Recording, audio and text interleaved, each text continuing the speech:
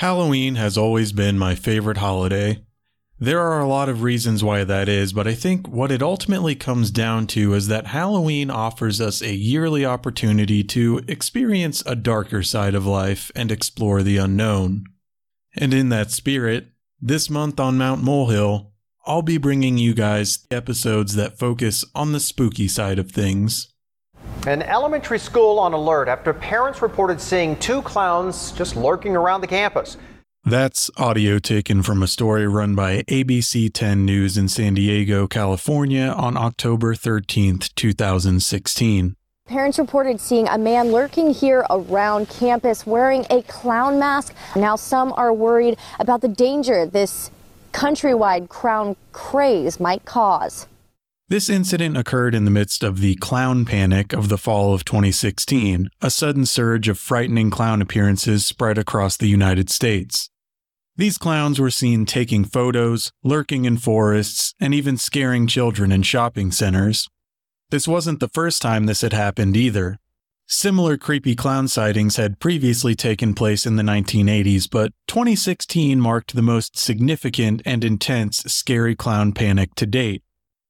The 2016 clowns were mostly harmless. They were people engaging in typical Halloween activities, playing tricks, taking spooky pictures, attempting to frighten people, or creating content for social media. But there were some who took things a little too far. Developing story this morning, police in two Connecticut communities are on high alert because of some threatening posts on social media. Someone is posting threatening photos of creepy clowns on Instagram with messages targeting schools right here in our state.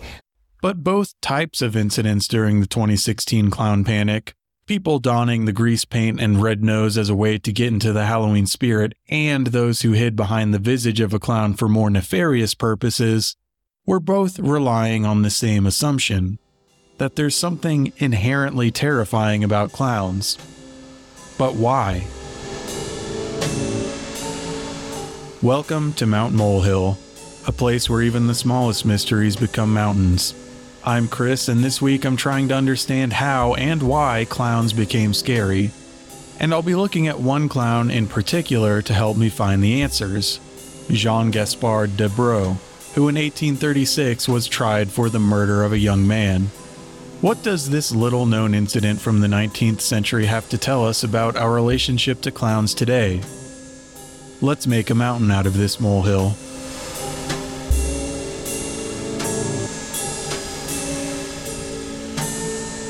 In order to understand how clowns became scary, we have to understand what they were like in the past. Have they always been the smiling, red-nosed buffoon, or did they start out as something different?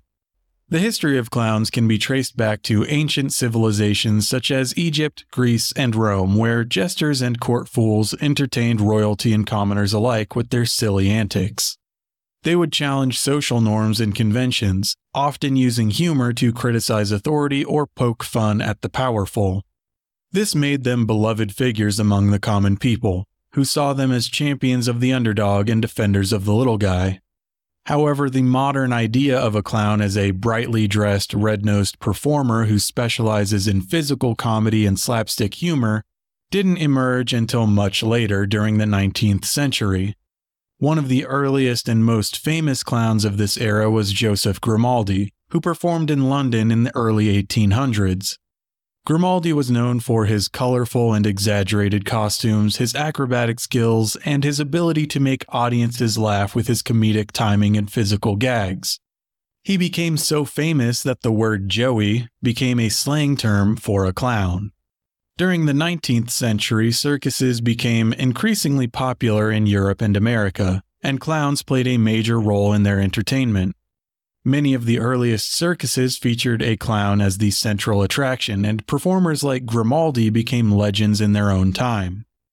In the United States, one of the most famous clowns of the late 1800s and early 1900s was Emmett Kelly, who performed with the Ringling Brothers and Barnum and Bailey Circus. Kelly was known for his sad-faced clown persona, which he developed in response to the Great Depression. His signature act involved sweeping the circus ring while wearing a ragged, downtrodden outfit, which became known as the Weary Willie character. And in these three characters, the ancient court jester, the grease-painted acrobatic Joey, and the downtrodden, pitiable Weary Willie, we can already see that the personalities of historical clowns didn't fit so neatly into one archetype. It wasn't until the 1950s and 60s that clowns really became known as happy buffoons by default, when clowns became a staple of children's television shows, and characters like Bozo the Clown and Ronald McDonald became household names. These clowns were typically friendly, goofy characters who made children laugh with their silly antics and catchphrases. This new, sanitized, and always happy image of the clown was not long-lived, however.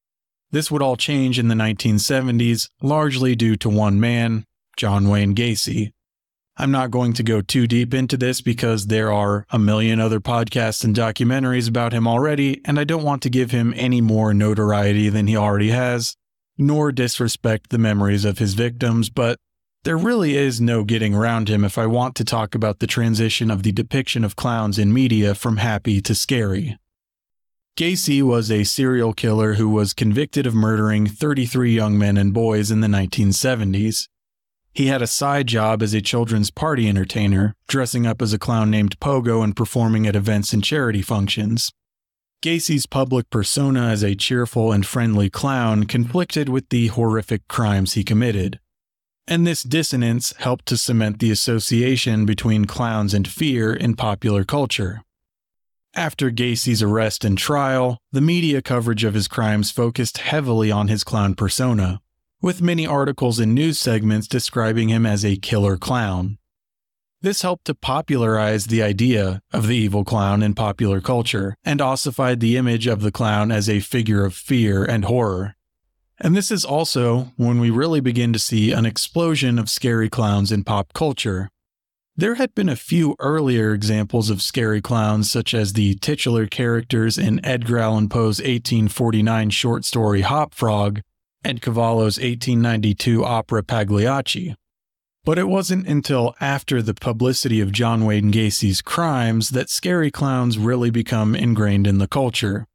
Soon after Gacy's arrest in 1978, there were a slew of creepy clowns in media, such as 1982's Poltergeist, Stephen King's 1986 novel, which was adapted into a TV miniseries in 1990, Funland in 1987, Killer Clowns from Outer Space in 1988, Clown House in 1989. The list goes on, and it's a trend that continues to this day. So the answer to how clowns became a thing to be feared seems pretty clear. For most of their history, the personality of the clown was nebulous. They could be many different things and weren't relegated to expressing just one emotion or point of view. That changed in the 1950s and 60s with the growing popularity of clowns as characters in children's media, and then again in the 1970s with the crimes of John Wayne Gacy. And this dichotomy of the clown as either the cheerful fool or the malevolent psychopath is one that persists today. But that doesn't answer the why of it all. There must be a reason that the scary label stuck. There must be something about clowns that makes it easy for us to accept that they are a thing to be feared. Which brings us to the story of Jean-Gaspard Desbroux. Jean-Gaspard Desbroux was a famous French actor and mime who lived during the 19th century. He was born on July 31st, 1796, in the town of Colosvar, which is now Cluj-Napoca in Romania. His parents were both actors, and he grew up traveling with their theater troupe throughout Europe. Desbroux's childhood was marked by constant change and instability. He was raised in the world of the theater, where he learned the art of performance from an early age. His father, who was a well-known actor in his own right, taught him the art of pantomime and clowning, and young Desbroux quickly developed a talent for the art form. In 1816, when Desbroux was just 20 years old, he joined the Théâtre des Funambules in Paris, which was one of the most prestigious theaters of its time, and it was there that he began to develop his signature character, Pierrot. Now, the Pierrot character has a long and complex history that stretches back centuries. In its earliest iterations, Pierrot was a stock character in the Italian Commedia dell'arte, a form of improvised theater that was popular throughout Europe during the Renaissance period. In the Commedia dell'arte tradition, Pierrot was a sad and melancholy character who played the role of the sad clown. He was often portrayed as a love-struck, naive young man who was constantly being tricked and humiliated by the other characters in the play. And Debreu quickly became one of the most popular performers at the Theatre des Funambules, and his version of Pierrot was widely praised for its elegance, wit, and emotional depth. One of the key innovations that Debreu brought to the character of Pierrot was his use of pantomime. Instead of relying solely on dialogue and conventional acting techniques, Debreu used his body language and facial expressions to convey a range of emotions and tell stories. He developed a highly stylized and expressive form of pantomime that allowed him to communicate complex ideas and emotions without ever speaking a word. Debreu's Pierrot wore a white suit and hat, which helped to create a distinctive visual identity for the character. He also used makeup to create a stark contrast between Pierrot's pale face and dark eyes and mouth, which helped to accentuate the character's melancholic and isolated nature. Debreu's Pierrot was also notable for its emotional depth and complexity. Rather than simply playing the character as a sad and hapless figure, Debreu imbued Pierrot with a range of emotions, from joy and exuberance to sorrow and despair. He portrayed Pierrot as a complex and multidimensional figure, and Debreu's innovations helped to elevate the character of Pierrot from a traditional stock character to a fully realized and nuanced figure that could be explored and developed in a variety of ways. And Jean-Gaspard Debreu was an immensely popular figure in 19th century France. He had a natural ability to connect with audiences, who were captivated by his performances, which were both visually stunning and emotionally powerful, and he was idolized for his personal charisma and magnetism. Debreu's popularity extended far beyond the theater. His performances were widely celebrated in the media, and he was the subject of countless articles and essays. He also inspired a generation of artists and writers who drew inspiration from his performances and incorporated elements of his style into their own work. Debreu's unique approach to theater and pantomime embodied 19th century France's sense of experimentation and artistic exploration, and he quickly became a symbol of the avant-garde and a cultural icon. But at the height of his fame, he was involved in an incident that was totally at odds with his onstage persona and public image. He beat someone to death with a cane. On the 21st of April in 1836, Debreu and his family were taking a walk in the village of Bagnolet, which was located on the outskirts of Paris and was known for its rural and picturesque scenery. While walking, he was recognized by a possibly drunk young man named Nicolas Florent Violine, who began to shout insults at him. Debreu got into an altercation with Violine, during which Debreu struck Violine on the head with his walking stick. Later that day, Violine died, and Debreu was arrested and charged with manslaughter. Now, there isn't much readily available information about the specifics of this event. In fact, the only reference to it in Debreu's Wikipedia article simply states, "He went to court on charges of murder in 1836 because he had killed a boy who called him Pierrot on the street." And I found out that, although an account of the trial exists, it doesn't seem as though it has ever been translated into English. What follows is taken from the third edition of Histoire de Debreu by J.B. Amsdals, a pamphlet published in 1836, in which two articles dated May 11th and May 22nd from the Gazette de Tribunal covering the incident and the trial that followed are reproduced. I used machine translation to translate them into English. Debreu appeared in court on May 11th, 1836. And here to assist me with a courtroom reenactment is Dan from TYTD Reviews. Accused, what is your name? Jean-Gaspard Debreu. What is your age? I'm turning 40. Where were you born? At Neukölln in Bohemia. What profession do you practice? dramatic artist. Tell us how the scene of April 18th happened. I was out walking with my wife and children. We arrived at Romainville near Pré Saint-Gervais, and a young man who was in the company of two other people began to shout, "Ah, here is Pierrot with his Margot, Harley Quinn and Harley Quinnette." As he continued his cries, I left the road. I took a side road and I headed towards Bagnolet. About 2 hours later, I'm joined by these same people. The young man then started his cries again, and to make himself heard better, he put his hands to the corners of his mouth and shouted loudly, "Hey Pierrot! Hey, clown! Naughty clown! Here you are with your Margot!" I gave my son a kick in the rear, telling him to shut up, but finally, as it continued, I came back to this young man and I said to him, "What do you want from me? Do I owe you anything?" He pretended to withdraw, but seeing the gentleman who was with him, and whom I knew to be his master, coming towards me, the young man also came back. Then, as I advanced to enter into an explanation, my wife seized me round the body, and in the efforts I was making to free myself, I don't know how, but my cane fell upon one of the two individuals who continued to overwhelm me with insults. How did you hold your stick? By the middle. Which end did you strike with? The small end. What was your intention in using your cane? I repeat that I had no intention of hitting. When you learned that the unfortunate man had died from the blow he had received, did you not immediately say, "If he has died, too bad for him. I'm not myself when I get angry"?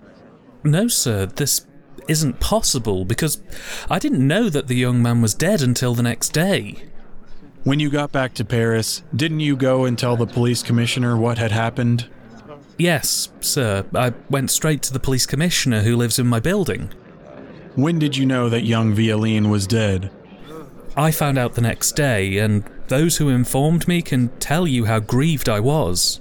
The superintendent asked what I'd hit him with, and I immediately went to fetch this unfortunate cane.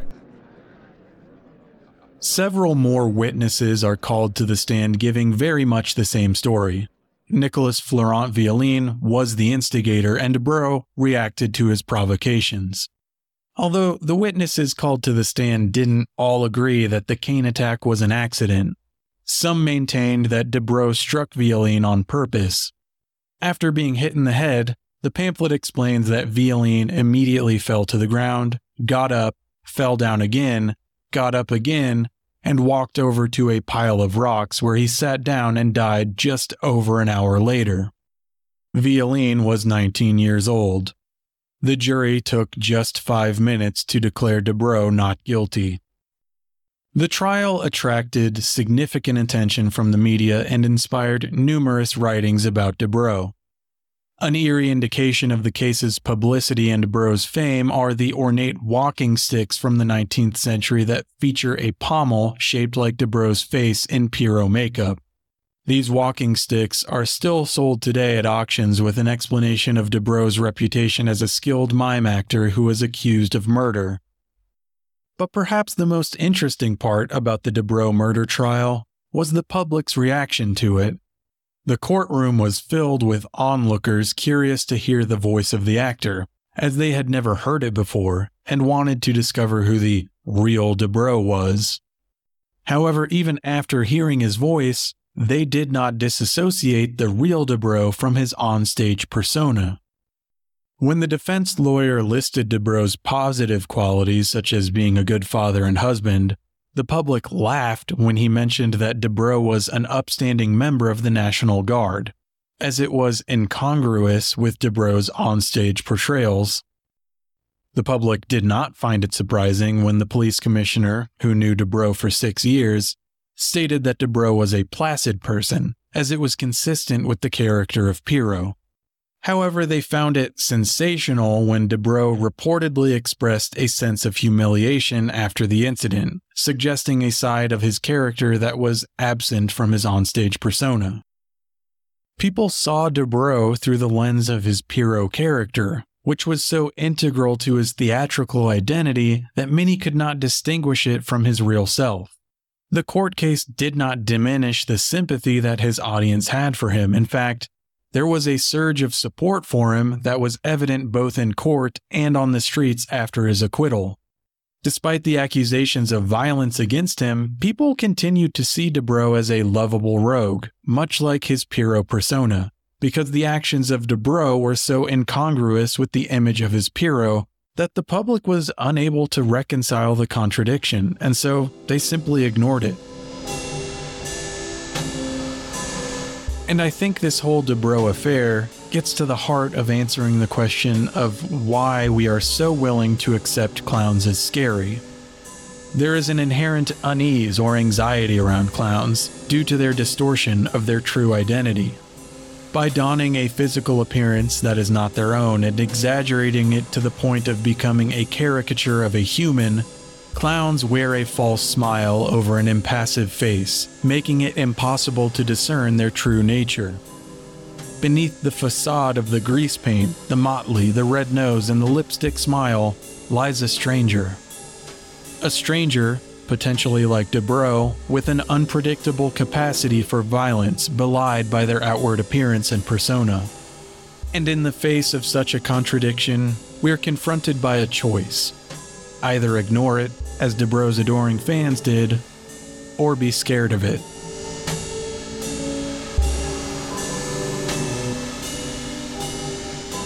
Mount Molehill is written, produced, and edited by me, Chris, with music by myself and Alex Bainter. Special thanks to Dan from TYTD Reviews for providing the voice of Jean-Gaspard Dubrow.